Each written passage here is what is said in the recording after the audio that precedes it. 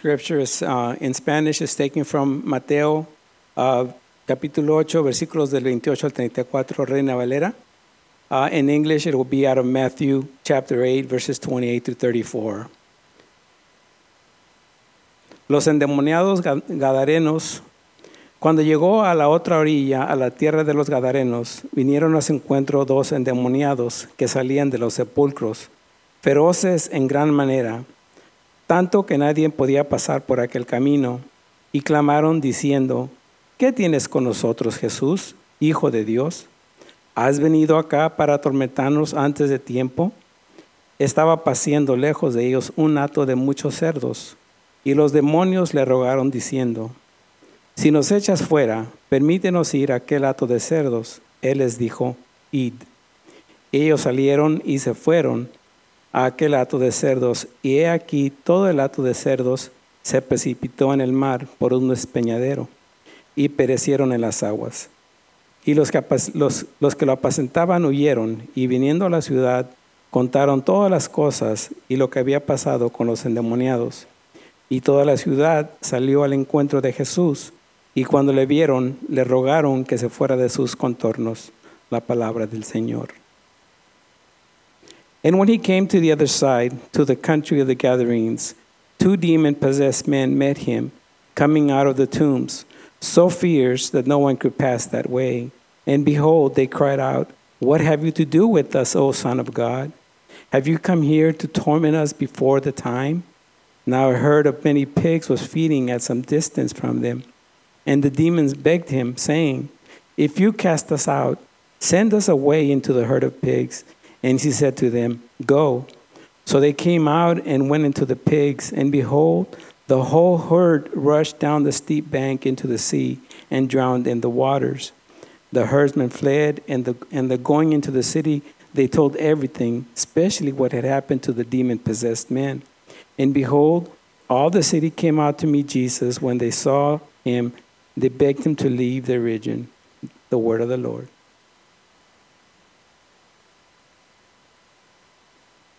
Thank you, Jesse. Father, this is your word.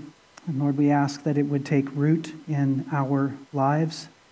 Would you grant us, Lord Jesus, to see in our mind's eye what has been recorded for us, this incredible event that took place in reality. God, give us the faith to believe every detail. Let us see you, Jesus, get out of that boat and step onto that shore and be greeted by 2 men who were naked and bowing before you and confessing and having a conversation on the beach that revealed they were possessed by demons. And then, Lord, you delivered those men.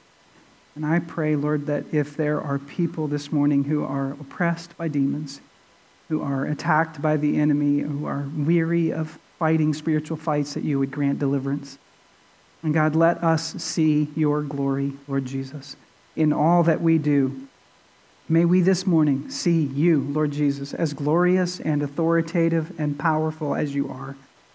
Please give us the eyes to see. Lord, you said that so often. Whoever has eyes to see, let him see. And whoever has ears to hear, let him hear. And Lord, I ask you to do that this morning.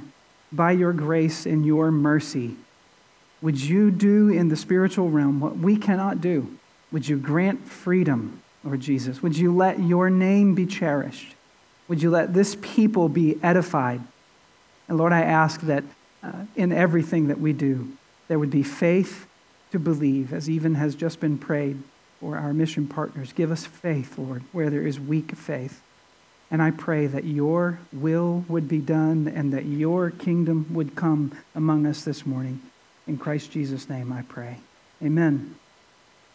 I hope you have your copy of Scripture and you'll keep this open. This is an incredible passage of Scripture which we see last week. We'll catch up where we've been. We followed Jesus on a boat to the Sea of the Galilee with him and his disciples, and they got caught up in a hurricane, you might say, a violent storm, and then the disciples came to Jesus, terrified that they were about to die, and asked. He was asleep in the back of the boat. He woke up and he spoke a word, and the entire storm was stilled. It was calm. And so now the boat has arrived at the shore where Jesus has gone, and he's greeted by, quote unquote, two men who came to him immediately as soon as he stepped off the shore. And this is the scene. I wish we could be there. I wish every one of us could stand on the shore of the Sea of Galilee and see Jesus arrive, step off, and then have this conversation and this interaction with these two men. Because it's incredible. All three of the Gospels record this. Matthew, Luke, and John, and Mark record this event. So this is important. But not only do we see Jesus calming storms, we also see him commanding spirits. And we need to understand what the point of this passage is. Who is this Jesus? That was a question that the disciples asked when he calmed the storm, and they suddenly went from a category 5 to a calm breeze on the Sea of Galilee. Their question at the end of verse 27, if you got your copy of Scripture, who is this guy? What sort of man is he who can command storms and they obey? That's the question. So, where are we? Let's get the geography. We are, the location is the Sea of Galilee on the eastern shore of the Sea of Galilee. Jesus has crossed over, and that's where he's standing. And if you're like me, you wonder, we've got the location, but now let's ask the question, what's the purpose? What is this passage here for? If you instantly just sort of read over this, you might think, demons. It's about demons. Right? We're all fascinated with demons. Every horror show has 10 or 12 in it, or so forth. We're curious when somebody tells you that, when I was a kid, this happened. We can easily get transfixed in thinking about demons, and all kinds of questions get evoked in having read this passage, I'm sure. Some of the questions that I came up with. What is demon possession? Right? Who can be demon possessed? Can Christians be possessed by demons? Why did these demons call Jesus the Son of God? Well, why did they say that as soon as he arrived? How come Mark and Luke tell us there were about 2,000 pigs, and Matthew leaves that out? He doesn't even mention the number of pigs. Matthew gives us about 6 verses of this. Mark gives us 20. Luke gives us 13. What's Matthew doing here? Why did the demons go into the pigs, and why did the pigs run off into the water? And what happened with the demons after the pigs died? Where did they go after that? All kinds of questions run through at least my head. I don't know what happens when you read the Bible. I hope you're engaged. And so the question is, what is this about? Is Matthew's purpose to cause you to be curious about Jesus or about demons? What's the purpose of this passage? Is it to pique your interest in supernatural stuff? Or is he trying to illustrate something about Jesus that you need to know and believe? That's the real question, and the context can help us. But what's the main point? What's the big idea? When you're studying Scripture, you need to know, what is this about?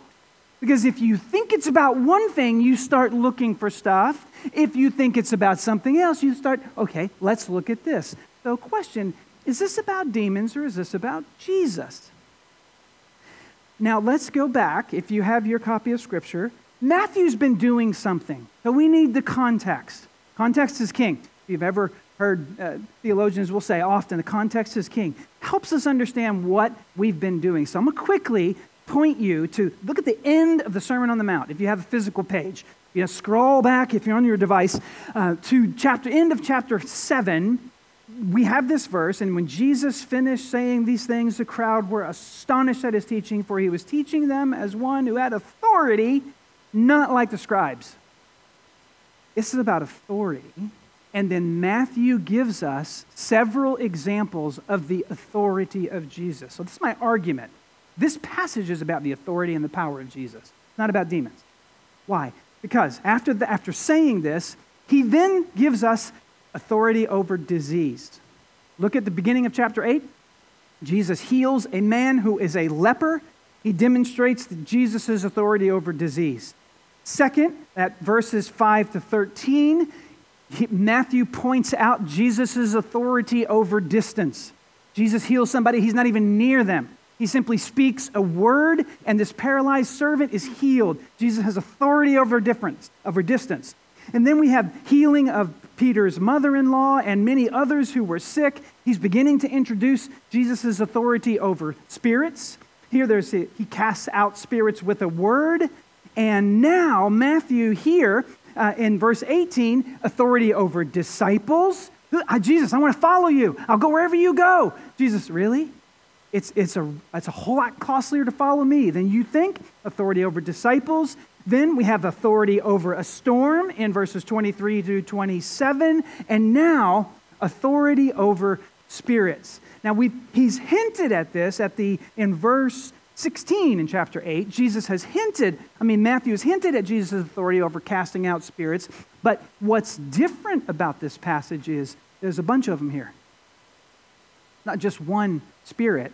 There are many that are involved. These are unclean spirits, and there is a lot of them. And so the purpose of this passage is to show you the absolute astounding power of Jesus over not just one demon, a whole group of them. A whole troop of demons Jesus has power over. So the question you should be asking is, who is this guy? Who is Jesus? Because what's astonishing we'll see is demons are afraid of Jesus. Not just one, but all of them are afraid of Jesus. And they bow before Jesus. Mark and Luke tell us these two men, when they approached Jesus, they fell on their face. They knelt in front of him. And if this group of demons are afraid of Jesus, I'm just wondering, what's your attitude about Jesus? Do you have that kind of awe and reverent respect for Jesus? So that's where we're going. Now, a couple of objections. People stumble over this story and think this is made up. It's not true. Primarily because, a couple of reasons. One, Matthew says how many guys are there? 2. Mark and Luke both only mention 1. So some people would say, made up, contradiction. Bible contradicts itself.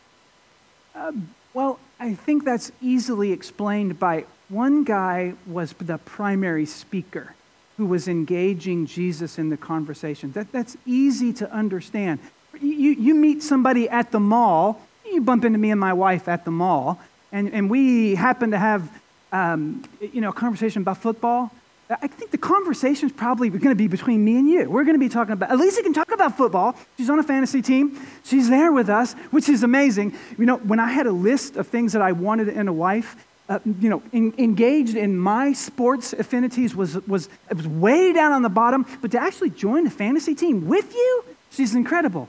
But now, you can have a conversation with me. You might later say something like, I saw Todd at the mall, and we're talking about fantasy football, yada, yada, yada. And then subsequently you discover, well, Elisa was there too. Well, you didn't tell me Elisa was there. Well, I wasn't primarily talking with Elisa, I was talking with Todd. But you can easily see how one person can be the primary speaker. That's not a problem. But Matthew tells us there's 2. I think it's probably because if he's illustrating the power and the authority of Jesus, there's a greater sense of opposition when you have 2 enemies standing in front of you rather than 1. So it could be that the purpose is different. So it's not a contradiction. It's more of a concentration based upon the point. And the second problem comes from where did this happen? There's actually 3 different names. Depending upon your copy of Scripture, when you look at the different Gospels will have different locations. There's the Gadarenes, the Gerasenes, or the Gergesenes. There's actually 3 different cities in all of this. And again, some people say it's made up. It didn't actually happen because we don't know where. The Gospels, Matthew says one thing, Luke says another. And actually, I think this also, with a little bit of study, helps us understand that the Gadara was a kind of regional capital that entailed all of the coastline of the shore. And so Matthew is writing towards a Jewish audience, and so he illustrates a place that the Jews would know. Luke, Mark are writing to more Gentile audiences, and so they understand one of the cities they will mention, the smaller village where this took place, so that their audience would understand what the location is. So it just depends on audience. It's the same, it's a large area. You see it on the map. I wanted you to see the map because this encompasses one region, but we're zooming in one author's perspective and zooming out from another's. It's kind of like me saying, if you here know the area, if I tell you I went running around Horn Pond in Woburn, you guys know where Woburn is, most of you. So it's easy for me, for a local audience, to explain a local position. But if I'm writing home to my family in Kentucky and I'm saying, I ran around Horn Pond in Boston, they don't know Woburn, but they might know Boston. So that's, I believe, what is happening. So it's not contradiction, concentration given the audience. So now let's jump in. If I'm right in understanding what Matthew is doing is illustrating the power and authority of Jesus, then let's see how the information that he gives us points us in that direction. So first, the supernatural strength of these two men. Look at verse 28 with me. When he came to the other side, to the country of the Gadarenes, two demon-possessed men coming out of the tombs, so they met him, coming out of the tombs, so fierce that no one could pass that way. Right, these two men are demonized. They are plagued by demons, and they have demons abiding within their bodies, and they are so strong, so fierce, Matthew tells us. They are fierce. Nobody can even go by them.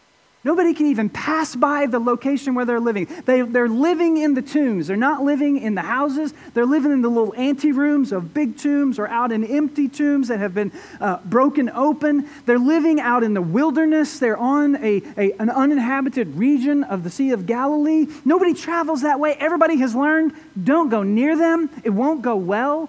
Luke, Mark also tell us they had been bound with chains. Others had tried to subdue them and bind them with chains, but these guys with the demons within them were so powerful, they tore the chains apart. Nobody could bind them, and that's what Matthew tells us. No one could pass that way. You go around. You don't go near where these guys are because they are so fierce. They have supernatural strength. Nobody passes that way. So one demon is stronger than one man. One spiritual being is stronger than many men. You know this. In the book of Acts, for example, we have a story where 7 Jewish men who were sons of a high priest had taken it upon themselves when they discovered the power of the name of Jesus to cast out demons in the name of Jesus, and they encountered a man who had one demon, and when they came in, this particular demon said to them, I know who Paul is, I know who Jesus is, but I don't know who you guys are. And he overpowered all 7 of them, and they went out of the house wounded and naked. One demon overpowered 7 of them. These men have many demons within them, we are told. We're not told how many in Matthew's accounting here. We're just told there are many. And so they are incredibly strong due to the supernatural presence of these demons within them. And so these 2 men are very powerful because of the presence of the demons. So their supernatural strength. First thing to see on how this story points to Jesus' power and authority. Second, look at the recognition of the demons in verse 29. They recognized Jesus. Verse 29, behold, they cried out. So they ran out to meet him, and they cried out, which literally means they screamed. They cried out, what have you to do with us, O Son of God? Have you come here to torment us before the time? They came to him. Jesus just getting out of the boat, and Luke tells us as soon as his feet hit the beach, they were there, these men saying, what are you doing here? What have you to do with us? We don't commune with each other. We're not on the same team. Why are you here? And they're asking a question, but look at what they call him. What do they refer to him as? Oh, Son of God. They know who he is. They recognize him. What's incredibly interesting is you just think about where we just came from, the story of the calming of the sea. What was the question that the disciples asked when the sea went calm? What did they say? Who is this guy? And then they arrive on the shore, and 2 demon-possessed men come to answer the question. And they say, oh, Son of God. We know exactly who you are. The disciples may have been doubting who Jesus was or trying to figure it out. There's no question of who Jesus is from the perspective of these demons. And I want to ask you something. When you're traveling and you see someone far away, you're off in the distance, and you recognize someone, how do you recognize them? You've seen them before, right? You can recognize someone because you've met them before. Or you read the Demon Daily Times and the news is out who Jesus is. Now, I'm wondering, when did they meet?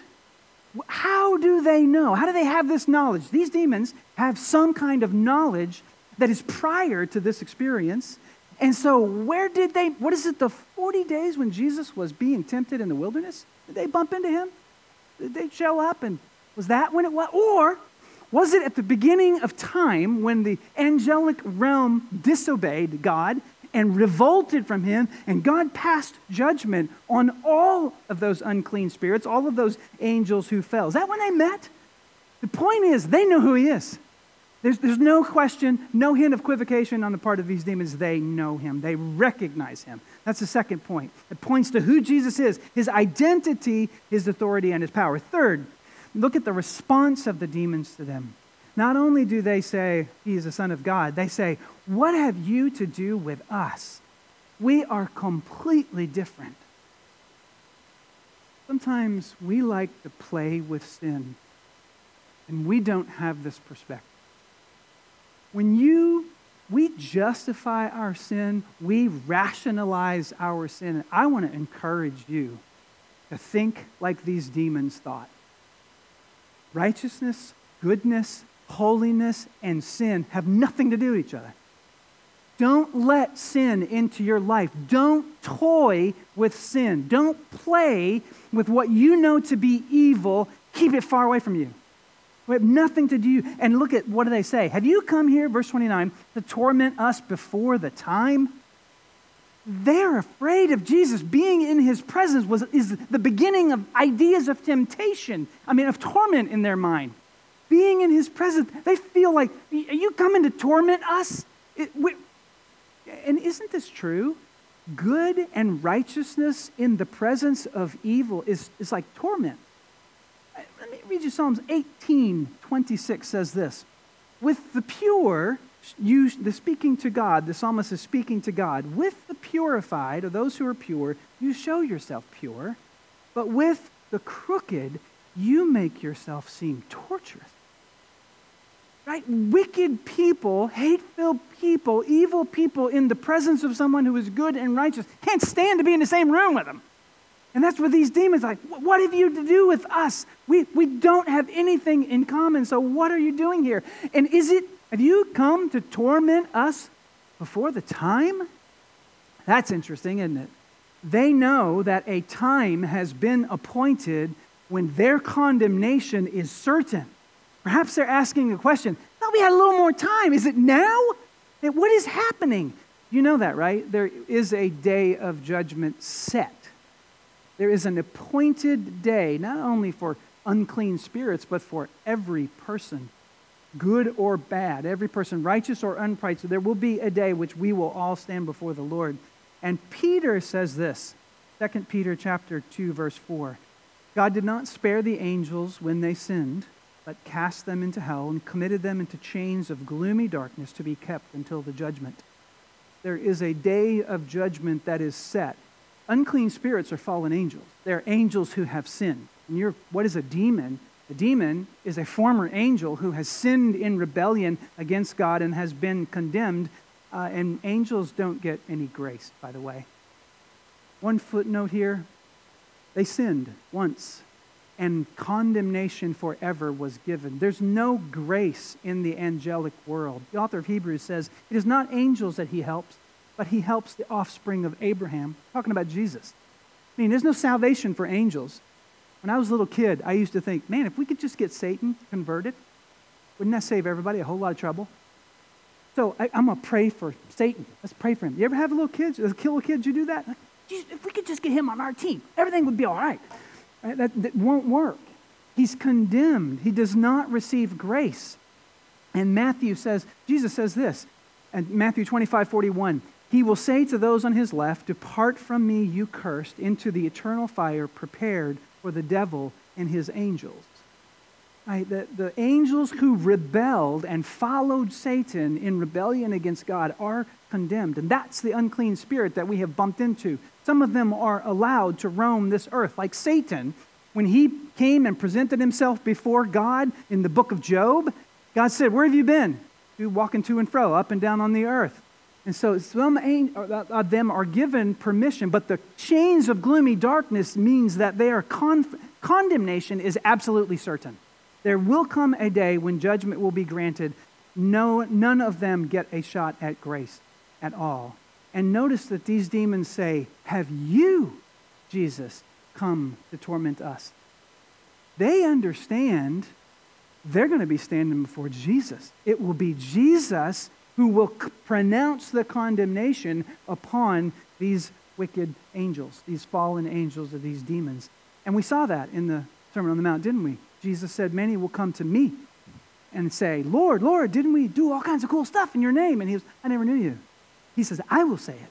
Right? Coming to me. It will be Jesus that's the final judge. So that second point then is the response of the demons. And now third, look at the request. Verse 31. "Now a herd of many pigs, not numbered, was feeding at some distance from them, and the demons begged him, saying, 'If you cast us out, send us away into the herd of pigs.'" Right? The request of the demons points to the authority and the identity of who Jesus is. They have a clue of what's coming. If you're going to cast us out, can we go into them? They know what's happening. Jesus is about to cast them out. They're about to lose their place of residence. They have a hint at what is about to unfold, and so they ask, "Can we please go into the pigs?" But how did they ask? They begged. They pleaded with him. Now remember, who are these? These are the demons who no man could contain. No one could bind them. No one could keep them into one location. They broke chains. They were stronger than any human being. And now here, yet kneeling before Jesus, they beg him, "Please let us go into the pigs." Please. They beg. Demons beg Jesus.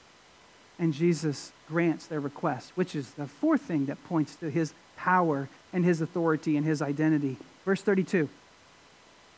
What does Jesus say? He said to them, what? Go. One word. He didn't jump. He didn't yell. He didn't scream. He didn't do a dance and start shouting some incantation that lasted 4 hours and 27 minutes. He just said, "Go." One word from Jesus, and all of the demons in these two men gone into the pigs. And you might be wondering, why? Is this cruelty to animals? Why go into the pigs? I mean, seriously. There's some people watching this, by the way, right? There's some herdsmen who are watching this. How are they going to know? You don't see demons in a person, right? It's a spiritual reality that is unseen. How are they going to realize that these guys have actually been healed? It's when the whole herd of pigs take off down the cliff.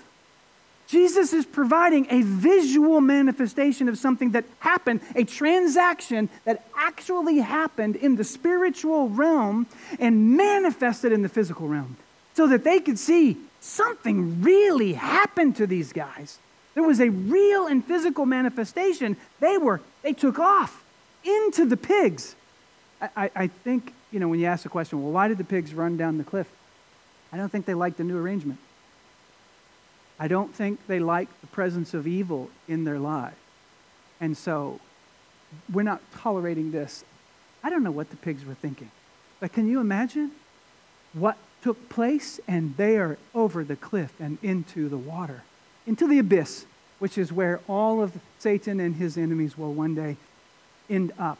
But a visible proof has just been manifested to these watching herdsmen.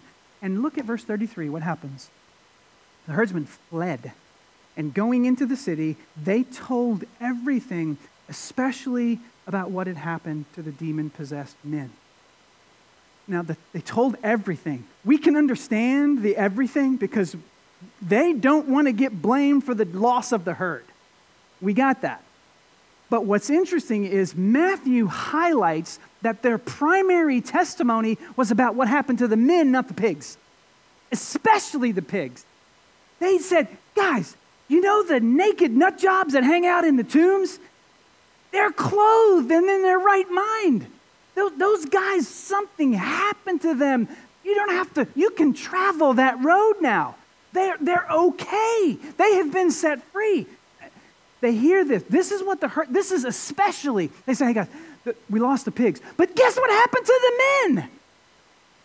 Now look at the response of the people. This tragic conclusion, which also points to the power and the authority of Jesus. Verse 34, behold, the city came out.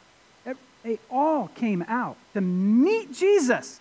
You think, that's great. If we could just get people to meet Jesus. If we could, right, my little 2-year-old or 4-year-old self or whatever, if I could just get Satan to meet Jesus, if he could just really see who Jesus really is. They're on their way to meet Jesus, right? This is going to be good.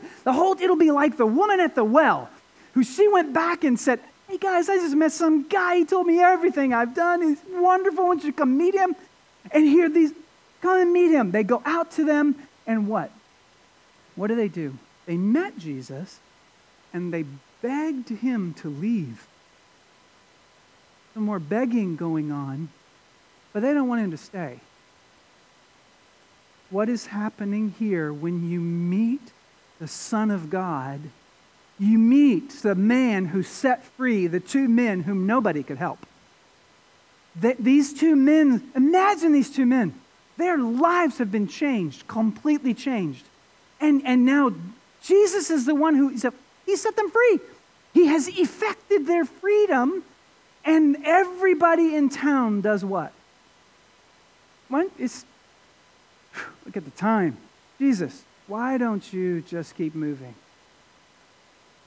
Sorry. Why don't you go on? Just keep moving.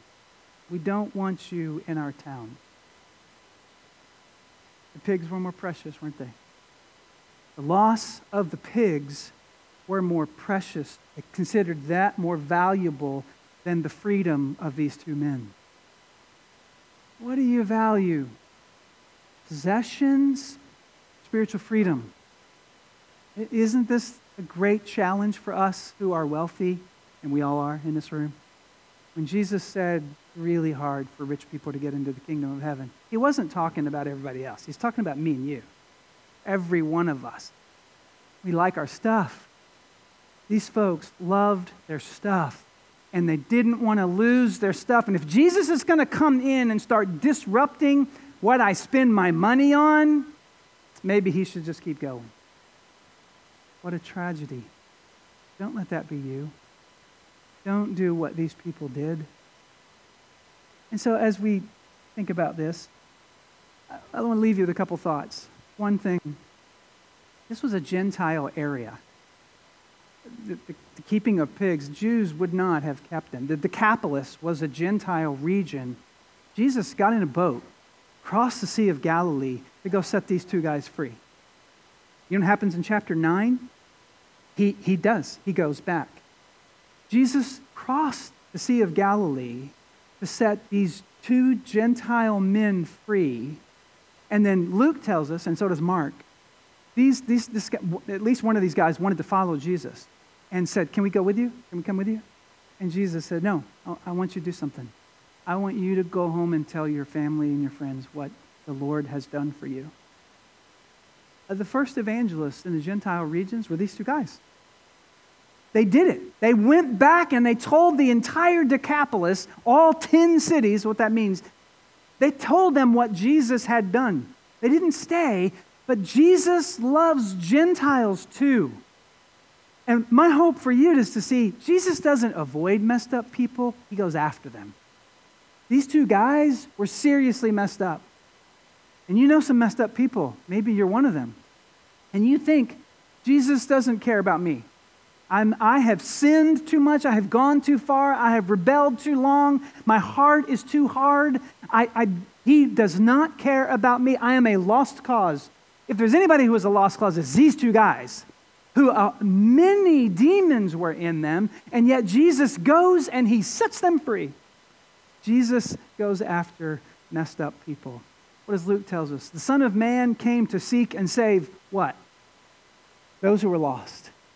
You lost and messed up? Don't think that Jesus won't seek to save you. He has come to help messed up people. Second thing I'd like to leave you with is demons are real. There is a very real spiritual realm that we can't see that is actually real. And Keith Green wrote a song back in the 80s, I think. It said, the greatest weapon that Satan has come up with is to get people to believe that he doesn't exist anymore. In this church's statement of faith, we make it clear that we believe there is a real personality called Satan, a real person who is a real enemy, who has a realm of followers with whom we are engaged. And you heard it this morning, we're not wrestling against flesh and blood, we're not fighting people, we are fighting spiritual forces who really exist. Pay attention, folks. We need to realize this is real. There is a sense in which there are spiritual forces who oppose us, and we need to stay away from them. But don't fear, because even many demons are terrified of Jesus. Terrified of him. If you come to torment us, don't be afraid of demons. What happens when you realize a whole troop of demons obeyed Jesus with one word? And now, what is your opinion of Jesus? He who commands demonic spirits, he who calms storms, this is the one who seeks out messed up people in order to set them free, in order to grant healing.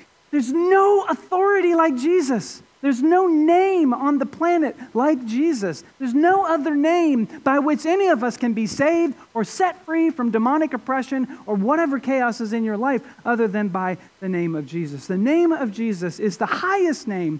His name is the only name through whom freedom can come. And if you're trapped, if you're enslaved in sin, if you're addicted to pornography, if you're addicted to alcohol, if you're trapped in this depression of your thoughts overtaking you can't get out, there's someone who can set you free, and his name is Jesus. And I want to ask you to pray with me, because the question is, what sort of man is he? What sort of man is Jesus? The answer is, he's the only man who is also the Son of God. He is the only one to whom every knee will bow, in heaven, on earth, and under the earth. Every knee will bow to him, and he is the one who can set you free. He is the highest authority. Don't fear demons. Bow in humble, fearful adoration to a man called Jesus of Nazareth. And I want to ask you, because this passage points out something to me. There are strongholds in our lives that Satan has, that demons have. We can give place. Remember what Paul says? Don't let the sun go down on your anger, and don't give place to the devil. Right? Holding on to bitterness or anger is one of the ways that gives a place for the devil to set up camp in your life. There's lots of those places. When we're harboring sin, when we're keeping sin in our pocket, we think nobody sees. What we discover is that the devil has a foothold in our lives. And I want you to see Jesus can set you free.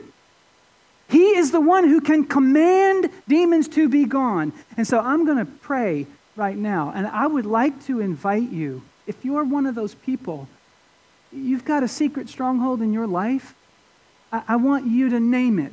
I want you to write it down in a minute. I'm going to pray, and I'm going to ask you, Lord, is there any place in my life that I have given Satan a place to be at home? If he has, I want you to write it down. Don't let anybody see. Nobody's going to look. Everybody's just going to, this is between you and the Lord. But I'm going to ask you, when we pray, to ask the Lord to reveal to you, is there some stronghold in your life? Write it on a piece of paper, and you're going to pray with me and ask the Lord, Set me free. Because there is no authority, there is no other name on earth by which freedom can happen. Let's pray together.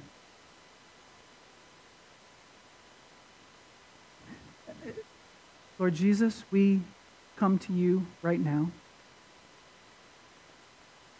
and we confess that you are the Son of God. You are the Messiah. You are the first and the last. You are the beginning and the end. You existed before this world existed. You will exist long after all of these elements that you have created are forever changed. And Lord, I ask you, give us faith to believe that you can truly set us free. And Lord, I want you to, right now, as we seek your face, all of us in this room, including the worship team, as we seek your face,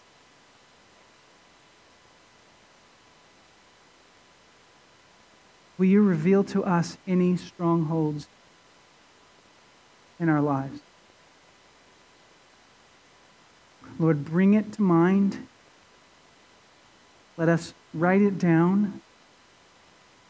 And Lord Jesus, I ask you, give us the power to confess our sins and to believe that you not only will you cleanse us, you will forgive us, you will restore us, you will put us in our right minds like you did with these men.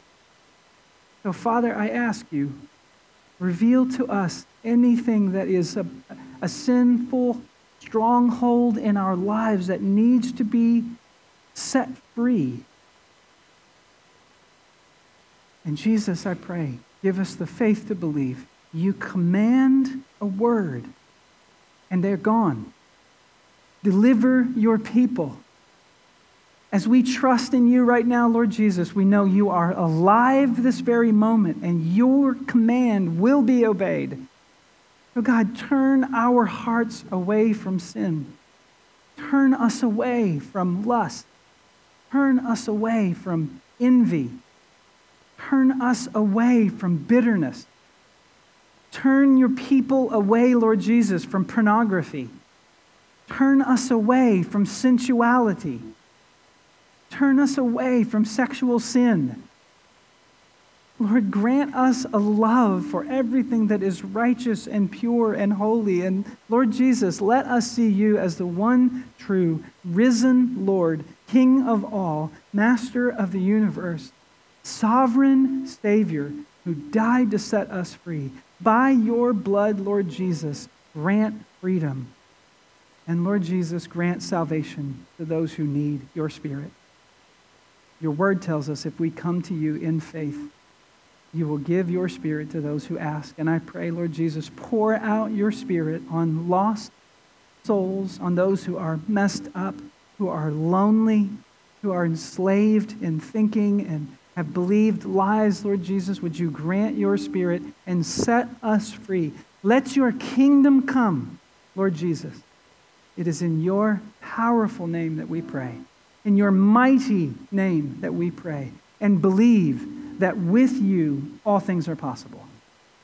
In Christ Jesus' name, amen.